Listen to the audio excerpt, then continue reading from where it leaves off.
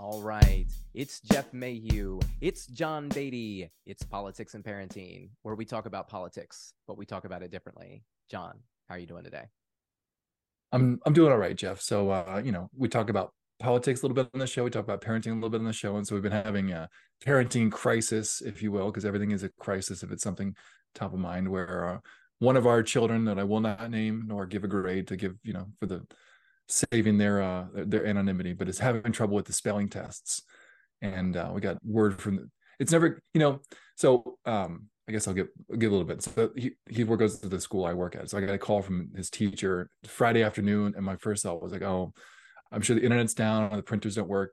But no, it's because he didn't do so hot. I think he got a 7 out of 27 on his spelling test. So it's one of those challenges being a parent. Not every child learns the same, and so we're trying different avenues to get him to learn that. So we tried him writing his spelling words down a couple of times, and that didn't seem to stick. But then this afternoon, as we were kind of working, because he got to do the retake on Monday, we just tried, well, as you're doing this, say it out loud, spell it with you as you write it, and that seems to have helped some of the words stick better. So we'll, as in parenting, you're always experimenting and trying to get better, do different things, because every child's different. So how are you doing? I'm good. Yeah, I mean that's hard because it's hard with kids, especially at a certain age, because you don't know if they're struggling at learning the material or they're just being a Mm-hmm. little lazy, right? And Because I like would and you I don't want would to say make for them. this child, it's the latter. I mean, yeah, as a parent, but you can't know that, right? And you don't want to make your kid, if they are struggling, you don't want to make them feel bad if they are really trying hard. So like Mm-hmm. it's a really hard situation as a parent, of protecting them from themselves and kind of pushing them up and making them believe and kind of moving forward. But yeah, I'm good. We Yesterday was exhausting. We did Haymarket Day for hard hits and the Madisonians. It was a wonderful Haymarket Day. Was packed. I got to see our good friends at Great Maine and Trouvaille. They were all there. Leslie was there. She was doing the intro on the top of the building there in Haymarket, and I saw Jason Mirai. How do you pronounce his last Miares, name? Miares, Mirai. Miares, because he's cute. Miares. He's Cuban. Miares. I saw him there, and he was walking in the crowd, and he was pretty far away from me, and I yelled at him, and I'm like, "Hey, Jason, we need campaign finance reform." And he actually walked over and talked to me. I was very impressed because, I'm just some random dude yelling from a crowd. I wouldn't expect him to walk over. And he came over and he had seen the banner because I had an uncap the house banner. So he had seen Mm-hmm. that, and then he heard that, and he was like, "This guy sounds interesting. Let me go talk to him." And we had a good conversation about campaign finance reform. We talked about uncapping the house. I told him about about us and the Madisonians and like how we teach government and stuff. I showed him our pamphlets. He was like, "That's awesome." So really nice guy. It's actually the second time I met him. I met him when Glenn Youngkin and him were running for when Glenn was running for governor for the first time, and he was running for attorney general. Seems like a really smart, articulate, kind person. He gave me his card. He said he wanted to know more and to reach out. So I'll reach There you out. go. Maybe I can get him. I told him I was like, the Virginia State House has been capped too. We could Mm-hmm. fix that. I To know fix that. he's the attorney general, but there's rumors of him But running for he office could do the somewhere. legal brief. He could do a legal brief for that. He could say like, "This is That's right. legal. You should do it." It's I part of mean, his job. I would argue that it's unconstitutional to have the house capped. That's just me. I mean, people will disagree with it because it's not technically written in the Constitution. You have to go to intent, and that's where we bring in the courts and all that stuff. But my whole point is just legislators legislate, uncap the house. Let's move it on. But it was a gorgeous day, but it was exhausting because Oliver had an all county choir concert, which he had practiced for all week long. So that's extra work for mom and dad driving and drop him off. We had to drop him off Saturday morning at 7:20. Then we had to do Haymarket Day setup starting at 7:30. Haymarket Day from 9 to 4. Oliver had concert at 2 o'clock, so Vanessa had to leave and go to the concert so she could do that, pick him up. Then we had homecoming afterwards. So literally, we get done. Vanessa leaves, uh, picks up Oliver, comes back, picks up Julia, goes and starts doing hair and makeup. I get home to find my little girl who, you know, is now all of a sudden 14 and looks like an adult and just in makeup and a dress ready for homecoming. And I'm all like teary eyed trying to, you know, manage manage that moment. So I know I'm just kind of rambling here, but Kids get older. Julia tried on the dress Friday night and she came down and I was like, you look very nice. You look beautiful. Da-da. And she walked upstairs and Vanessa asked me, she said, do you like it? I'm like, yeah, it's very nice.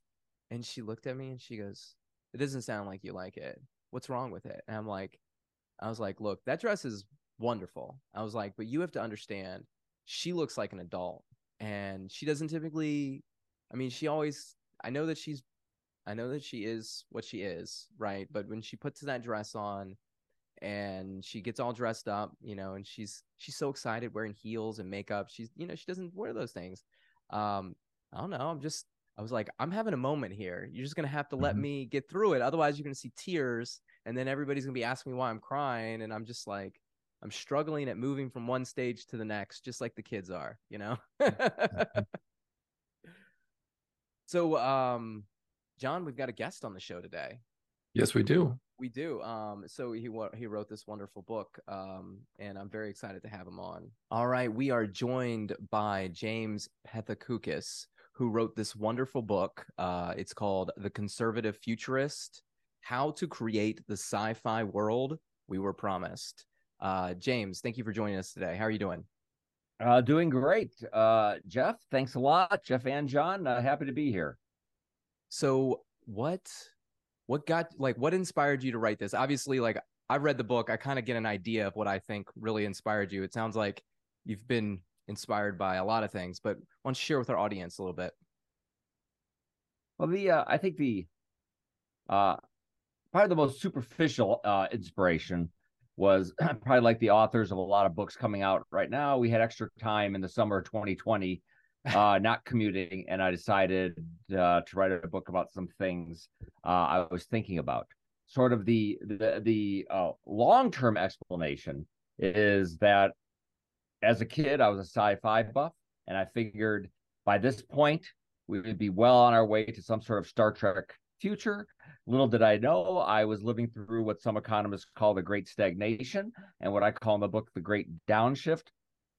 But sort of the middle reason, really, and I'm not sure I've mentioned this very much on any of the podcasts, and it's in the book, kind of, you know, in the middle somewhere, is that like 2018, 2019, I read a really interesting paper by an economist from Yale who wondered, who looked at he made two observations. One, that starting around 1970, we started spending a lot less, or there was a decline in how much the U.S. was spending as a share of our economy on infrastructure.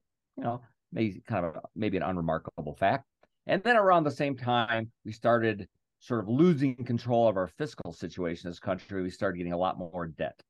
And just from those two observations, he sort of concluded that somewhere in the early 70s, we became a less future-oriented society.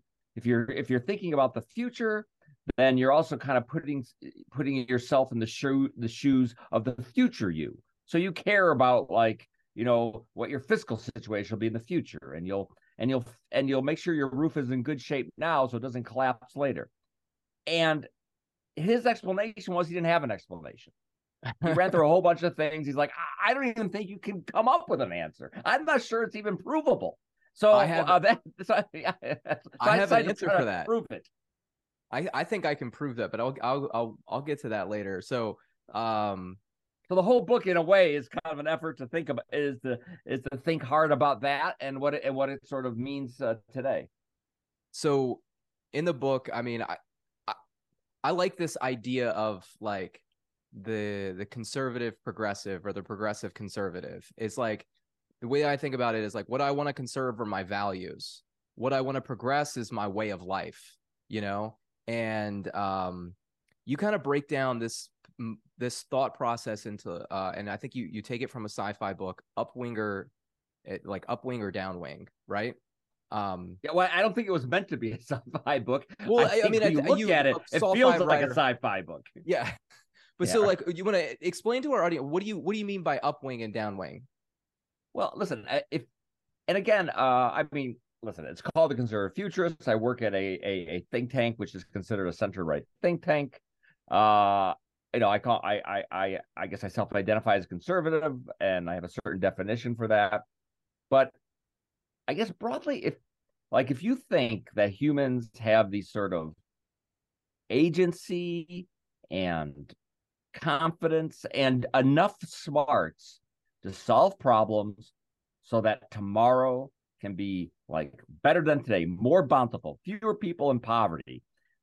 We can be more resilient to big disasters and get richer. Everybody, that the poorest people today someday, will live like we do today or better. If you think all those things are true and technology plays a key role in that, then you're an upwinger. Now, some people that may sound like that's everybody, but that's really not everybody. Not everybody thinks that way. Some people think that either we can't do it, we shouldn't do it, we don't have the smarts to do it, that we've already tried to do that too much and it's just made the world a worse place. So we should either stop or retreat. That perhaps the whole world is living too well and we need to live less well. And there need to be fewer people on the earth and they need to have a much simpler kind of living. And if we build more reactors, they're all going to blow up. And why are we going to space when we could be spending that money here on Earth?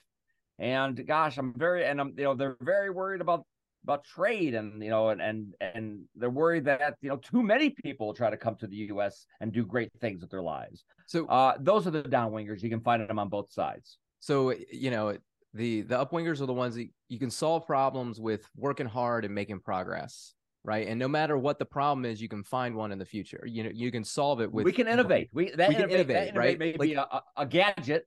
It may be just a new way of thinking, a new process. Yeah. Right. As opposed to just giving up and be like, hey, there's no solutions to our problem. Let's just sit tight and hope that everything will be okay.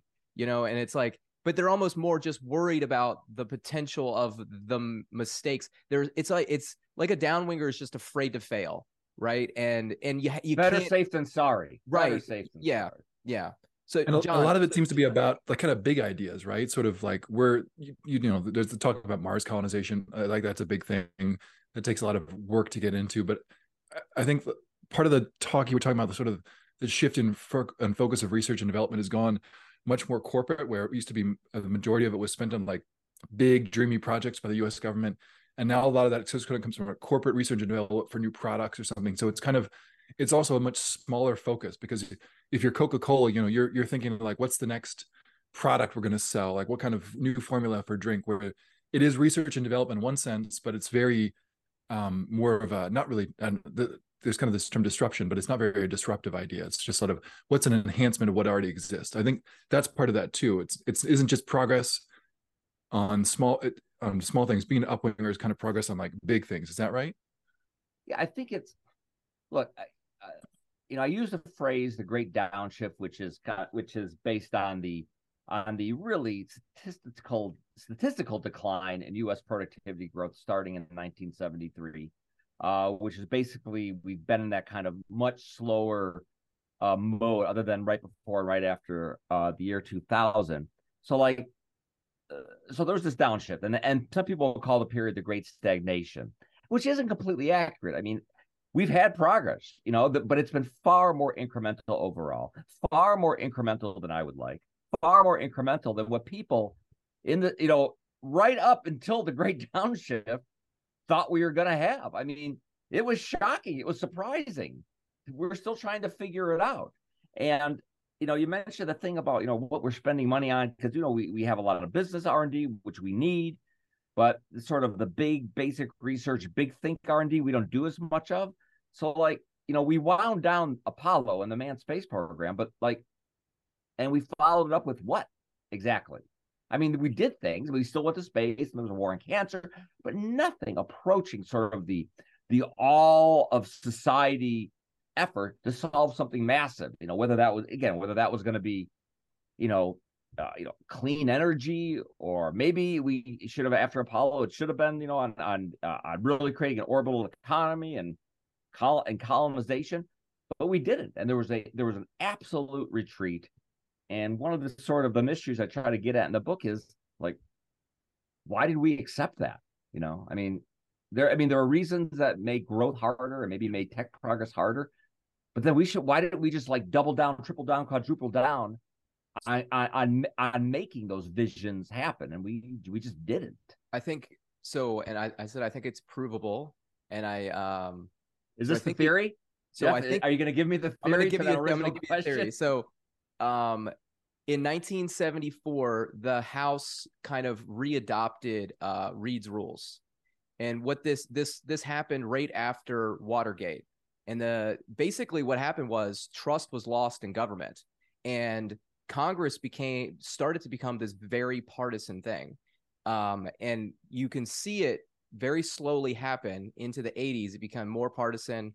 By the time you get to the 90s and Gingrich with Clinton, it's kind of the last hurrah of like working together with Clinton and Gingrich before you move on to, our modern day essentially spoil system, where it's whenever the person, whoever wins office, they wipe out all the committees and they put their people on. And that's what Reed's rules allowed them to do.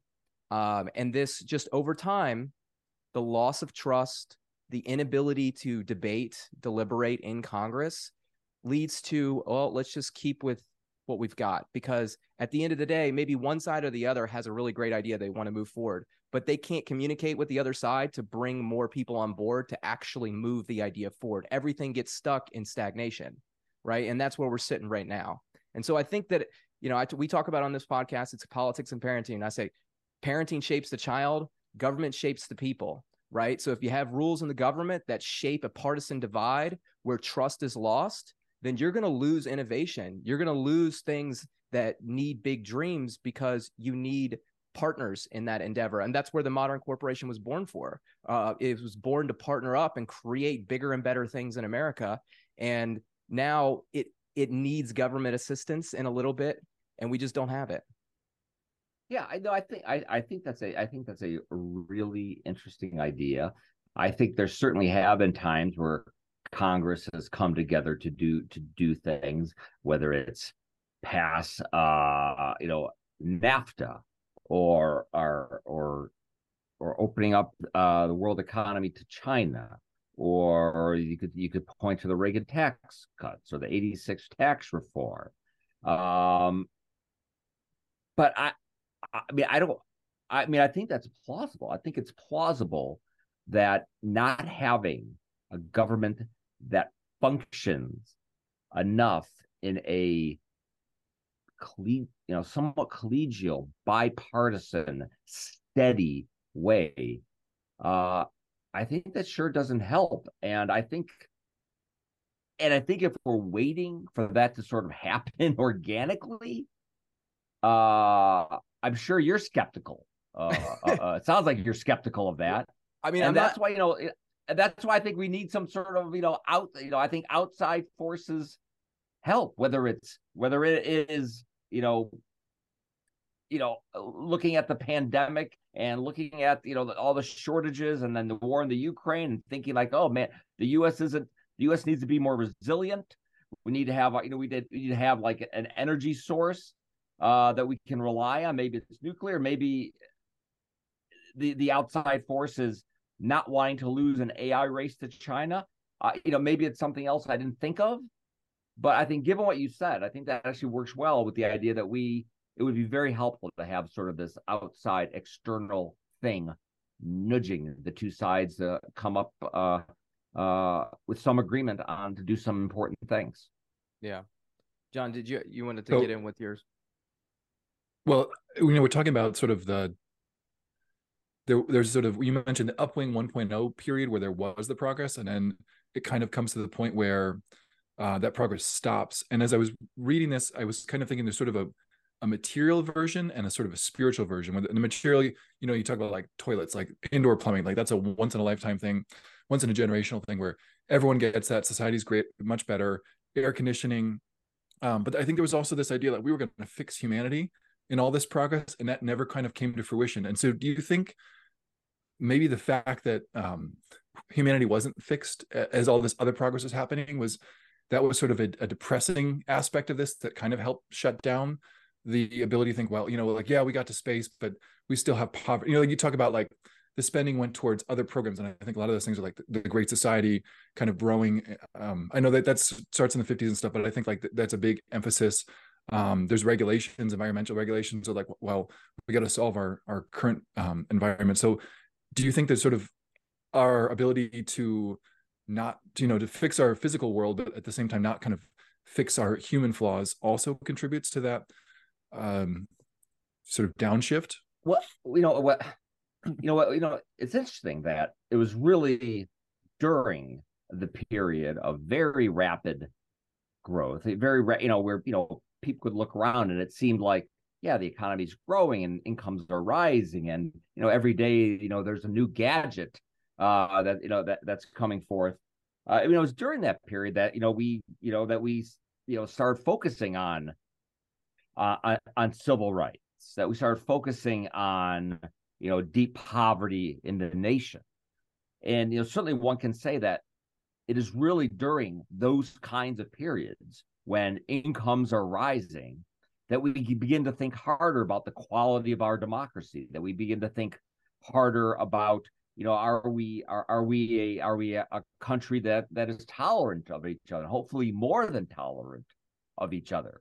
And I think the lack of that kind of progress, certainly since the since the global financial crisis, 2007, 2009, if we would have had the sort of period of very rapid growth instead of very stagnant growth, would our political situation be different today? And I think to even go more to your point, there's no doubt that as countries become richer, they begin to think about the downsides to growth. And the environment being a major one, they begin to think more about trade-offs. I think air pollution and all that. And I think that kind of thing was always going to happen. So, but let me just say is that, but so were we going to get an environment? So yes, we were going to get an environmental movement that thought hard about those trade-offs. But was it baked into the cake that we were going to get an environmental movement that was going to say, we've made a terrible mistake here. This is bad. That we should not be sending off rockets. We should not have nuclear reactors. We should not be wearing, polyester pants. This has all been a terrible mistake. Was it for sure that we're going to get that kind of environmental movement, or one that said, hey, let's think about trade-offs. Let's clean the air. Let's think about, how can technology help us so we can have growth and a cleaner. But that's, to a large extent, that's not what we got. Instead of saying, let's kind of shift course, they were saying, let's turn this sucker around and go back. Well, this ties right into the point I was making about the partisanship, because the 08 crisis, I mean, the Frank Dodd legislation that came out of that, Chris Dodd literally was out as a senator because of how partisan the system had become. So, and this idea of to be able to do these big projects and to move the country forward, there's got to be a little bit of trust and hope. And the reality is, in the partisan system, everything was about fear and divide, right? Because I just finished this book here by Robert Kreiser, Act Congress, and he's talking about how in both sides, both Republicans and Democrats are pressuring Dodd and trying to kind of blow up this bill simply so they could win political points, right? And it's if all of your politicians are pointing negative at the other side, there's no positive. What are the people going to think? They're going to be scared. They're not going to want to try things new. The idea of doing a big project is I can't believe in government. Government tells me that the other side is bad all the time, and they're government, so I don't like government, And like I said before, it's got to be a little bit of trust to do something big. Yeah, I think that's right. And I also think it matters what people sort of genuinely believe about the world. It's certainly my experience, dealing with Congress and staffers, that no one likes to think they're doing the dumb thing. No one wants to think there's actually a really obviously smart path, but I want to sit and advocate for the other. Now, maybe you can convince yourself that the smart thing's a dumb thing and the dumb thing is a smart thing. But I think people want to think that what they're doing makes some sort of basic sense. And I one of the uh, I dug up this fantastic thing from 1976 where Atlantic Richfield, the oil company, had sent out or asked for people to write about their visions of the future. Like, what would the world be like, in the year 2076 instead of 1976? And they got a bunch of experts to give their thoughts to. And it was interesting that and this was a group of people across the spectrum, and how many of them, including Nixon officials, and thought that there were too many people, we were going to run out of oil and all that. So that was kind of like a bipartisan belief. Charlton Heston, who ended up being a conservative, ended up head of the NRA. He was in that film Soylent Green about overpopulation, about poverty and inequality and running out of everything. Like, he used his star power to make sure that movie got made, because that's what he thought too. So I think dysfunction plays a role, but I think just what very smart people across the aisle began to believe about the way the world works and was working and not working really did matter. Yeah. Speaking of really smart people, they're working on new technology, John. What do you think about that? Oh, there's new technologies popping.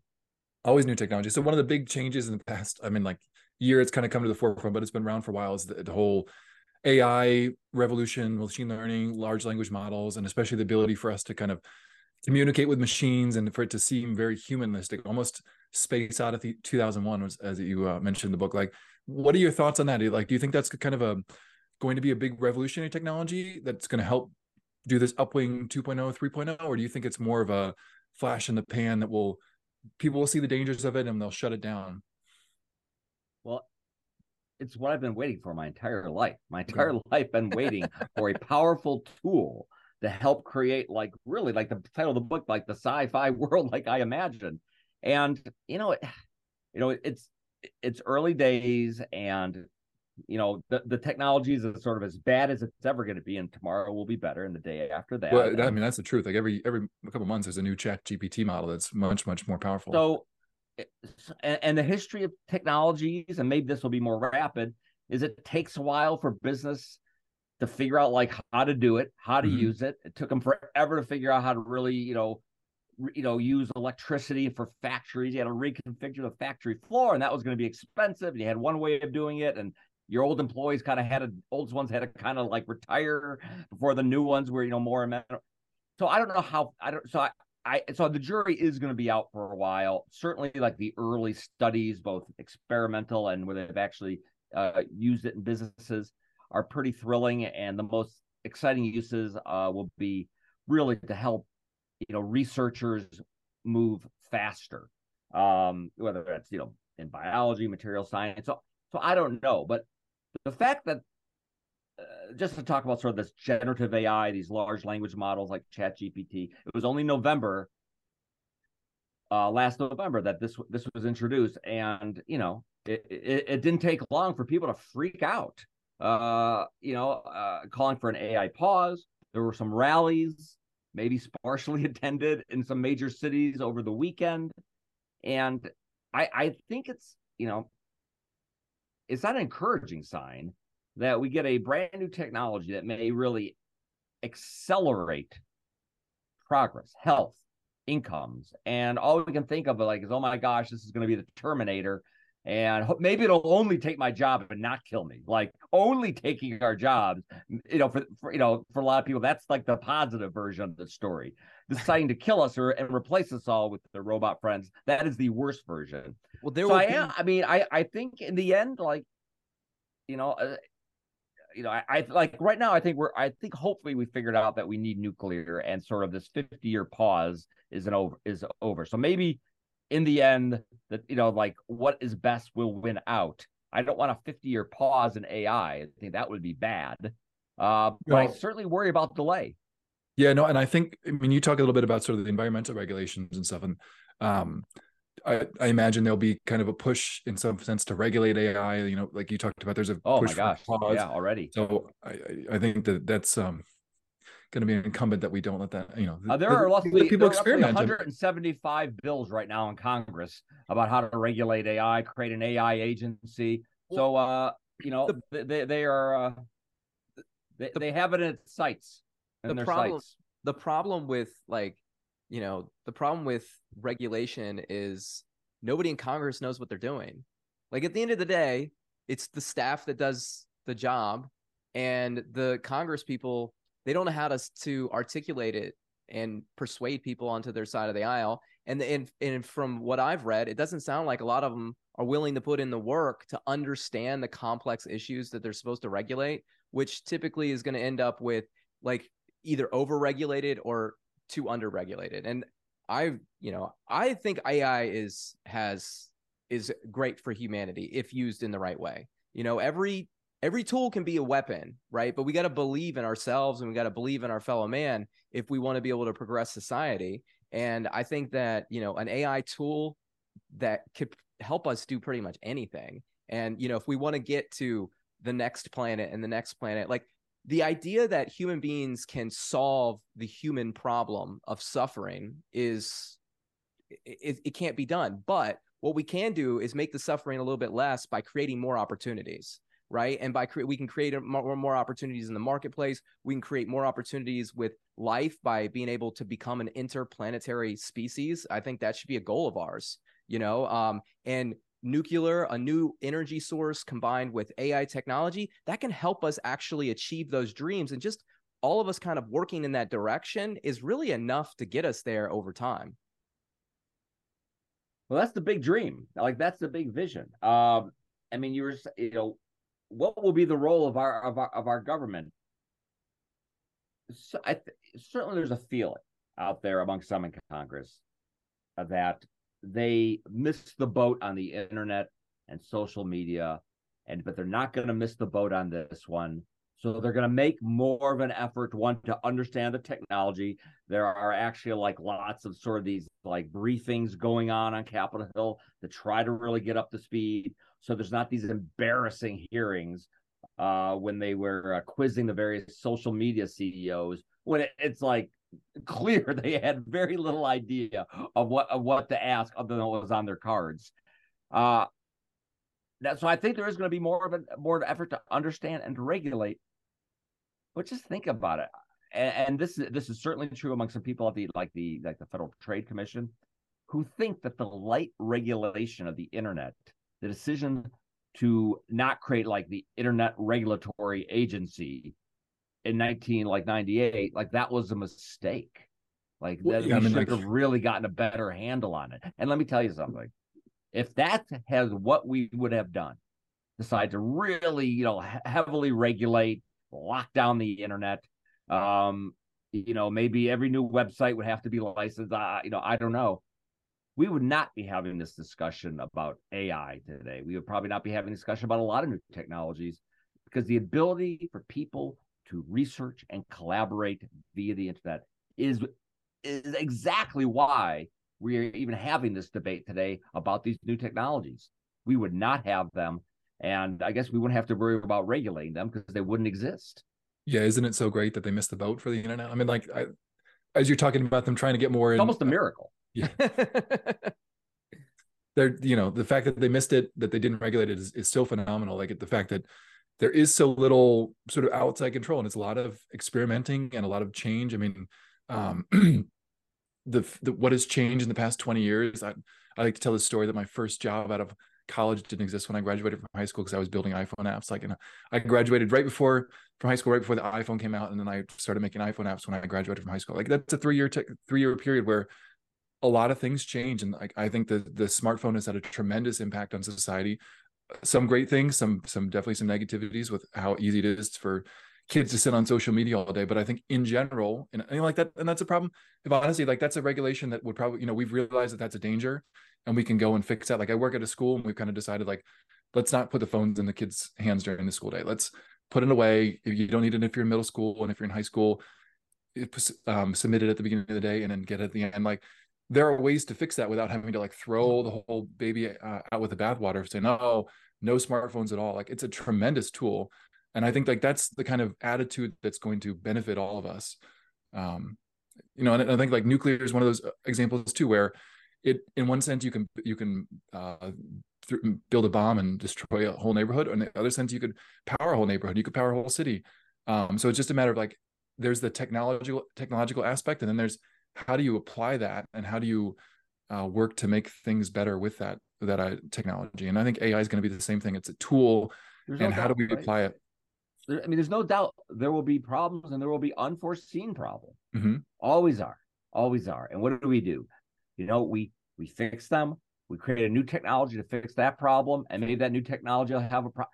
You know, and there's like this back and forth. But the back and forth, it doesn't mean we just stay where we are. We keep moving forward, and you know, it seems to me like such an obvious lesson that, I mean, my God, I mean, we're sitting here having these, you know, debates about climate change, and some people saying, you know, we need to, like, you know, live poorer lives. When have we decided not only to fully embrace nuclear energy a half century ago, but then 50 years of improving the technology? Where would we probably already would have these commercial fusion reactors from coast to coast. And I mean, I'm sure there'd still be problems in the United States and things we would debate about, but this wouldn't be one of them. And, you know, and the fact that this is supposed to be like the defining issue of the 21st century, the defining problem, and if we don't all die from heat exhaustion, we'll just get by the skin of our teeth. Well, you know, not having that debate would be pretty great and would be worth a lot. And we decided to go a different direction, you know, over, you know, really scary stories and emotion. And this is the fix we're in. I don't want to repeat the story for AI. I feel like my whole life has been moving to this point. Now I got to fight. I wasn't old enough to fight about nuclear energy, but I can fight about, you know, AI, and I can fight about the value of us becoming an orbital economy and a spacefaring civilization. I'm ready to fight these fights, even though I missed the other ones. So that leads me right into my next question. Actually, in the book, it's very clear. I mean, fight from my keyboard, of course. Yeah, no, I know. Not actually. You know, no, I don't actually have to leave this office, but in the book, it's very obvious that you have read or watched a lot of sci-fi. I consider myself a sci-fi nerd. I've read or watched almost every book that you've referenced in this book, and I'm just curious, what technology from your like sci-fi entertainment world do you want to see made reality in our future? Like, what do we not have now that's written about that you want to see 10 years, 20 years, 30 years, whatever it is in the future of humanity? What do you want to see us do? Yeah, listen, yeah, I absolutely thought that you know, that we would be humans would, lots of humans, thousands, millions would be in orbit on the moon, on Mars. That would have been shocking that we are not, that we get excited. And I think currently we have the most people off planet that we've ever had, and it's like a dozen or something. That, you know, the ability to do that and sustain a human presence off planet. I mean, I think in the book, I think there's an economic case. I think more important, there's a human, you know, survivability case for doing that. I really do agree with Elon Musk when he says, like, that's important. Like, so far, this is the only place we've discovered we have intelligent life. You know, we don't want to risk that by a giant piece of ice smacking into the planet. Right. And I mean, it was up. I don't know if you recall the meteorite that crashed in Russia like 5, maybe 6 years ago. It was very well documented because they all have dashboard cams. And I mean, that wasn't that big. That like came out of nowhere. And, you know, we didn't really track it. We couldn't have stopped it. And right now, if something big is headed toward Earth, NASA's been doing some experiments. We couldn't stop it any more than they could have stopped it when they first discovered Halley's Comet. Yeah. Like, that needs to change. And there's other things too that could happen. So I think, you know, in the book, I talk a lot about this futurist named Herman Kahn, who went from nuclear war theorists in the 60s, the sunny futurists in the 70s. And he talked about humanity mastering the solar system, certainly by this point. And right now we have 12 people in orbit, so we got a ways to go. Yeah. Have you watched the show? I think it's on Apple TV. I'm spacing on the name, but they replay the space race. Like, we didn't quit, we just kept going. And yeah, for all mankind. For all mankind, my yeah. Gosh, for all mankind, that's like one of the that is a fantastic example. That really, really gets a lot. And I've actually interviewed the creator Ronald D. Moore for my newsletter, and that really does run a fascinating history of where we lost the space race, but we kept racing. Right. That's right. We just kept racing. And, by the 80s, we had nuclear fusion and permanent bases in the 90s. And now the new season 4 is coming out in November. And I love alternate history. And that's I think a really like well thought out world building. Yeah. Especially for television, about that, like everything would have been accelerated. And, and instead we're sitting here still figuring out whether we should build big light water reactors and all that, when we should be thinking about like what nuclear fusion 5.0 looks like. Yeah. And I think on the new season, or season 3, they had a new element or not, like a new something that they were mining on the moon, and then bring like a new energy source, and that helped them go even further, right? And it's like, yeah, I think they were trying to like mine some helium-3 or helium-3, that's what it was. or something. Yeah, like, this isn't just about national prestige, right? So people say, we spent a lot of money to put a flag on the moon. It isn't just about that. I mean, it's partly about that. I think it's partly about aspiration, but there's an economic case. I think there's a human existential case for doing it. And to say like, boy, if we didn't do it, school lunches would be better. You know what? We're a rich country. We can do both. Well, we can't do both when we can have Lunchables at school, and we can have a multiplanetary civilization. We can do both. I would argue the multiplanetary civilization would make Lunchables at school more accessible for everybody. I think that's a fantastic theory, and I don't think you even have to support it. I think it's obviously true. Get some space ice cream with all that too. So that's like on the space ice cream. That's perfect, right? Oh man, do you still watch the Jetsons? Because I have twin 6-year-olds, and it's on HBO, and I like to watch. I only let them watch like old stuff that I've already seen. We don't watch new stuff.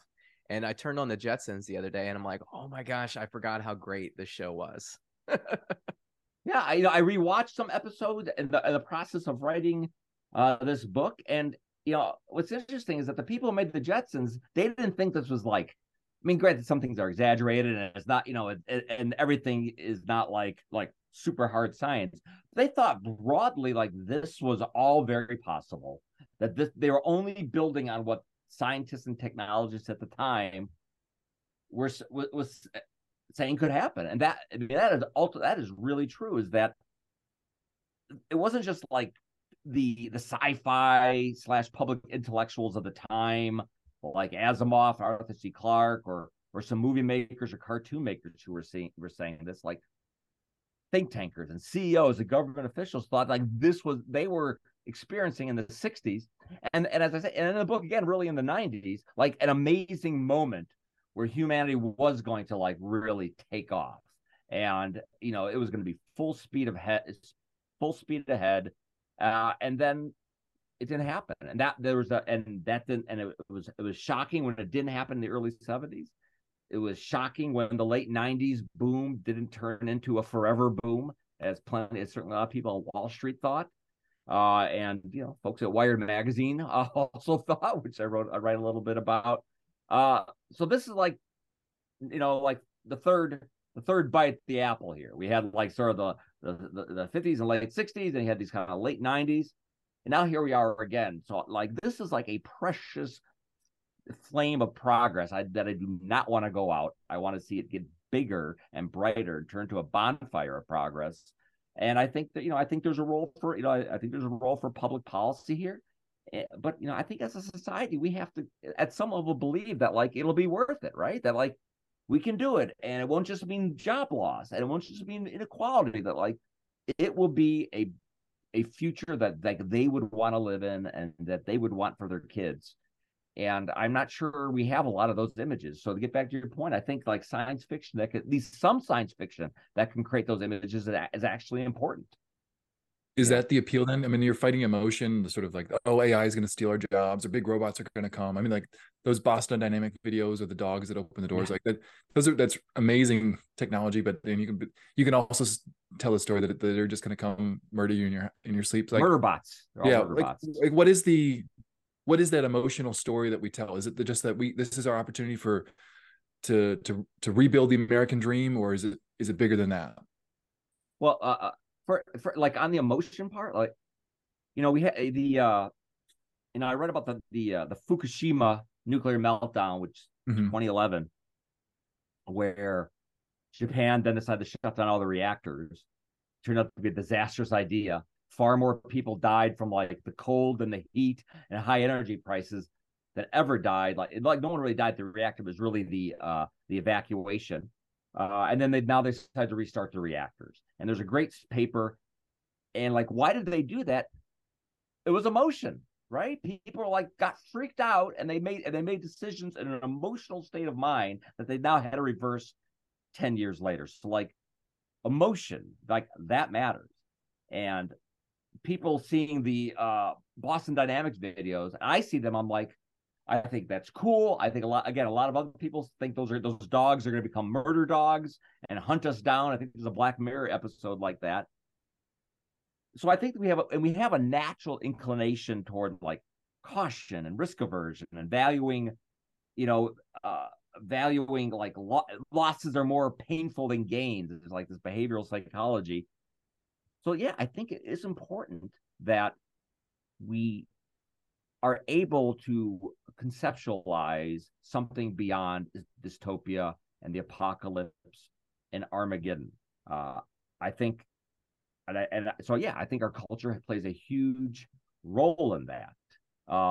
We need more shows like For All Mankind. But I don't know. Maybe rather than wait for Hollywood to do it, maybe there are enough new AI tools that even an idiot like me can create cool futuristic images, and even start creating, like, all AI created films, and people who are sort of pro progress can start to create the media that Hollywood too often does not, and sort of rarely does. Well, what I found through, like, I don't know, just kind of reading history, whether it's like governmental or like corporate, right? So it's outside of the government, but it's kind of like a government, is what tends to, stop progress is when people that have the power don't want to let it go, right? It's like new money versus old money. And it's like the way that it is good. You'll be happy this way because we're making money. And they kind of want to hold that until, and I think, like, the way to break that cycle is to open up opportunity, let more voices be heard, have more people involved in the progress. I mean, ultimately, if you want to get something big done, you need a lot of humanity helping out. Or if we're thinking of it as like the United States, we need a lot of our citizens participating. So that brings me to my next question. What do you think about uncapping the House and letting more citizens have power and, like, actually, like, having a say of what goes on in our government? How do you want to look like the Senate of the old Republic in Star Wars? No. There's like 10,000 they have to fly. Is that right? How big are you saying? I would say there's no magic number, right? There is a magic number, and it's not 435. I can tell you that. My first proposal would be you uncap the House with a goal to expand it to 870 by 2030. Right. And this has to take place over time, but we have that time to do it, to plan it out, to rewrite districts. I think you get more people in there. the Congress is overwhelmed. I mean, there's literally books written about it over and over again. There's not enough staff. There's not enough congressional people to oversee the executive branch. The executive branch is massive, right? It's just, and Congress is supposed to be equal to them, and they're just not in so many different ways. And I think this would be the first step of, kind of rebalancing power, allowing more people a say in what happens in our government. And ultimately, I think that's where you're going to get that, move forward, because the economy is going to drive better, which means there's going to be more opportunities for people to start new businesses, to experiment on these things. And I think people will just be happier overall because of that. Yeah, listen, I mean, I can't say that I've given a ton of thought, but I don't think, like, given that we gone from 3 million to 300 million, that we can't think hard about like how big our legislature is. I think that's totally fine to consider that. I think I certainly some people would say, well, if Congress has too much to do, let's take a few things off their plate. I'm sure that there's also, you could say that, but it's a big, complicated country. There's going to be a lot to do. We're the superpower on the technological frontier. It's busy. Perhaps having more people, more brain power to think about these issues and be able to cut them up into some more digestible chunks isn't a terrible idea.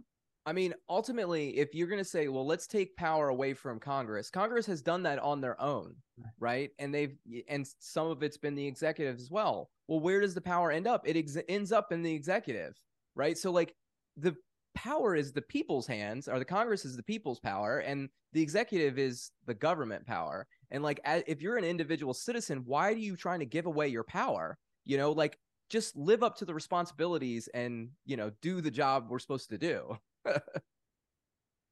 No, I think those are great points. All right. John, do you agree with that?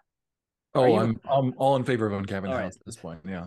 I mean, I'm sure this is a well-discussed issue between you two. Yes. This is all we talk about, besides I want to fold space too. So like my thing is, like, I'm pretty sure that Asimov was on to something there. And I think folding space is doable. I don't know how to do it. One day I'll read some math books and figure it out, but That's right. It's all linear algebra. You just gotta, get to matrices and eigenvectors, eigenvalues, No, things like just math. Just math. Which ironically, that's what AI is. It's the same statistics. Yeah. So you mentioned you work at AI, you're think tanker, you wrote this book. Like, what are you trying to, like, you're an upwing thinker. What do your legacy, when people think about you in the future, what do you want to leave them with? That after a half century and pretty much all my life, I think people not giving up like a dream of what tomorrow could be, that I played a small incremental role in highlighting how it could be different. I think it's just important to say, like, hey, like, it's possible. Like, we can do it. That to tell the book create that to create the sci-fi world we promised, that's not science fiction. Like, we can do it. We have the tools to do it. We've chosen not to do it, but we can make a different decision. And and I hope, like, sometimes you just need like the opportunity. And I'm hoping that, like, given the pandemic and competition with China and like the emergence of this cluster of technologies, from AI to these SpaceX rockets to mRNA vaccines and CRISPR, and what we see happening with nuclear and deep geothermal, that there's this cluster of technologies at a time that maybe people are thinking harder about, like, what we can do as a country to become more technologically advanced, whether it's due to global competition or what have you. That maybe now is like the time. Like, when the global financial crisis like happened, like, if your whole life you've been working like on how to bail out banks or something like that, like, no one cared, and then all of a sudden they really cared. And if you could pull that off the shelf, it doesn't matter if under normal circumstances people would call it a liberal plan, a conservative plan. Like, they wanted a plan. As Timothy Geithner, the former Treasury Secretary, said, plan beats no plan. And in those moments, plan beats no plan. And I'm hoping that right now, like I'm gonna give like a plan, a map, something that if people want to go that direction, I can provide some sort of guidance and that it's possible and how to do it. So I think there's like a thirst and a hunger out there for something besides, just pure nostalgia or giving up or thinking that tomorrow's worse. So how are we all going to survive? No, it's good I to be hope. reminded. It's definitely good to be reminded that things are possible, and I think that's what this book does, and that's why I appreciate it as I've been reading it. Like it just gets you thinking again. It reminds you like this is what people were thinking, and we can get back to that positive, looking for opportunities in all of life. Yeah, I agree. So. I mean, it inspired me. Like, I mean, and I think you're right. I think people out there want it. It's supply and demand, and I think entertainment and government has been supplying us with like horror movies and attack ads for years, and the American people are just fed up with it, and they're looking for something like this. They're looking for the rewrite of history of For All Mankind. They're looking for a book that lays out a plan of how they can achieve their dreams, as opposed to tell them that they're bad for believing what they believe. So I really appreciate you writing the book. Honestly, I think that could be one of those things. The downshift took a lot of things away, but at the same time, it gave you the opportunity to write something like this, maybe make a mark and inspire more people to have an upwing type of philosophy of life. Well, listen. Hopefully, before we can get two people to think like that, we need to get one person. Now, hopefully, I got two. Now I can get two more. That's right. Podcast by podcast. That's right. That's all you can do, right? One person at a time. That's right. Well, I appreciate you joining us today, James. You can where would you recommend people pick up the book at? Oh gosh, it's amazingly it's everywhere. It's your Amazons, your Barnes and Nobles. We got it. It's a Kindle, it's a hardcover, it's an audiobook. Somehow I got a major book publisher to back this thing, so it's anywhere you can find a book, it's there. Yeah. Particularly, I'm a big fan of the artwork on the front. I thought that, I don't know, did you have a part of that, or did you have a partner that helped you out with that? That artwork, they rejected all my ideas. They decided to go with the professionals. It turns out I like that artwork. It reminds me of the crystals in Superman from 1978, where he put the crystals and then things started building the Fortress of Solitude. So I view those like those crystals that they will build a better world. That's right. I love or something. When I saw it, I mean, I was drawn to it because it feels very retro and futuristic all at once. And I think that's kind of what your book is. A little bit of history, a little bit of future, some economics thrown in. It's wonderful. If you haven't read it, go out, buy it at one of those wonderful locations, Amazon, Barnes and Noble, and read it. It's everywhere. Thank you, gentlemen. I appreciate it very much. Thanks for coming on, James. Thank you. All right. Thank you so much for our guest, James, author of The Conservative Futurist, How to Create the Sci-Fi World We Were Promised, for coming on the show today. It was a wonderful conversation. John, as always, thank you. And to our audience, remember to like, share, and subscribe. Peace and love.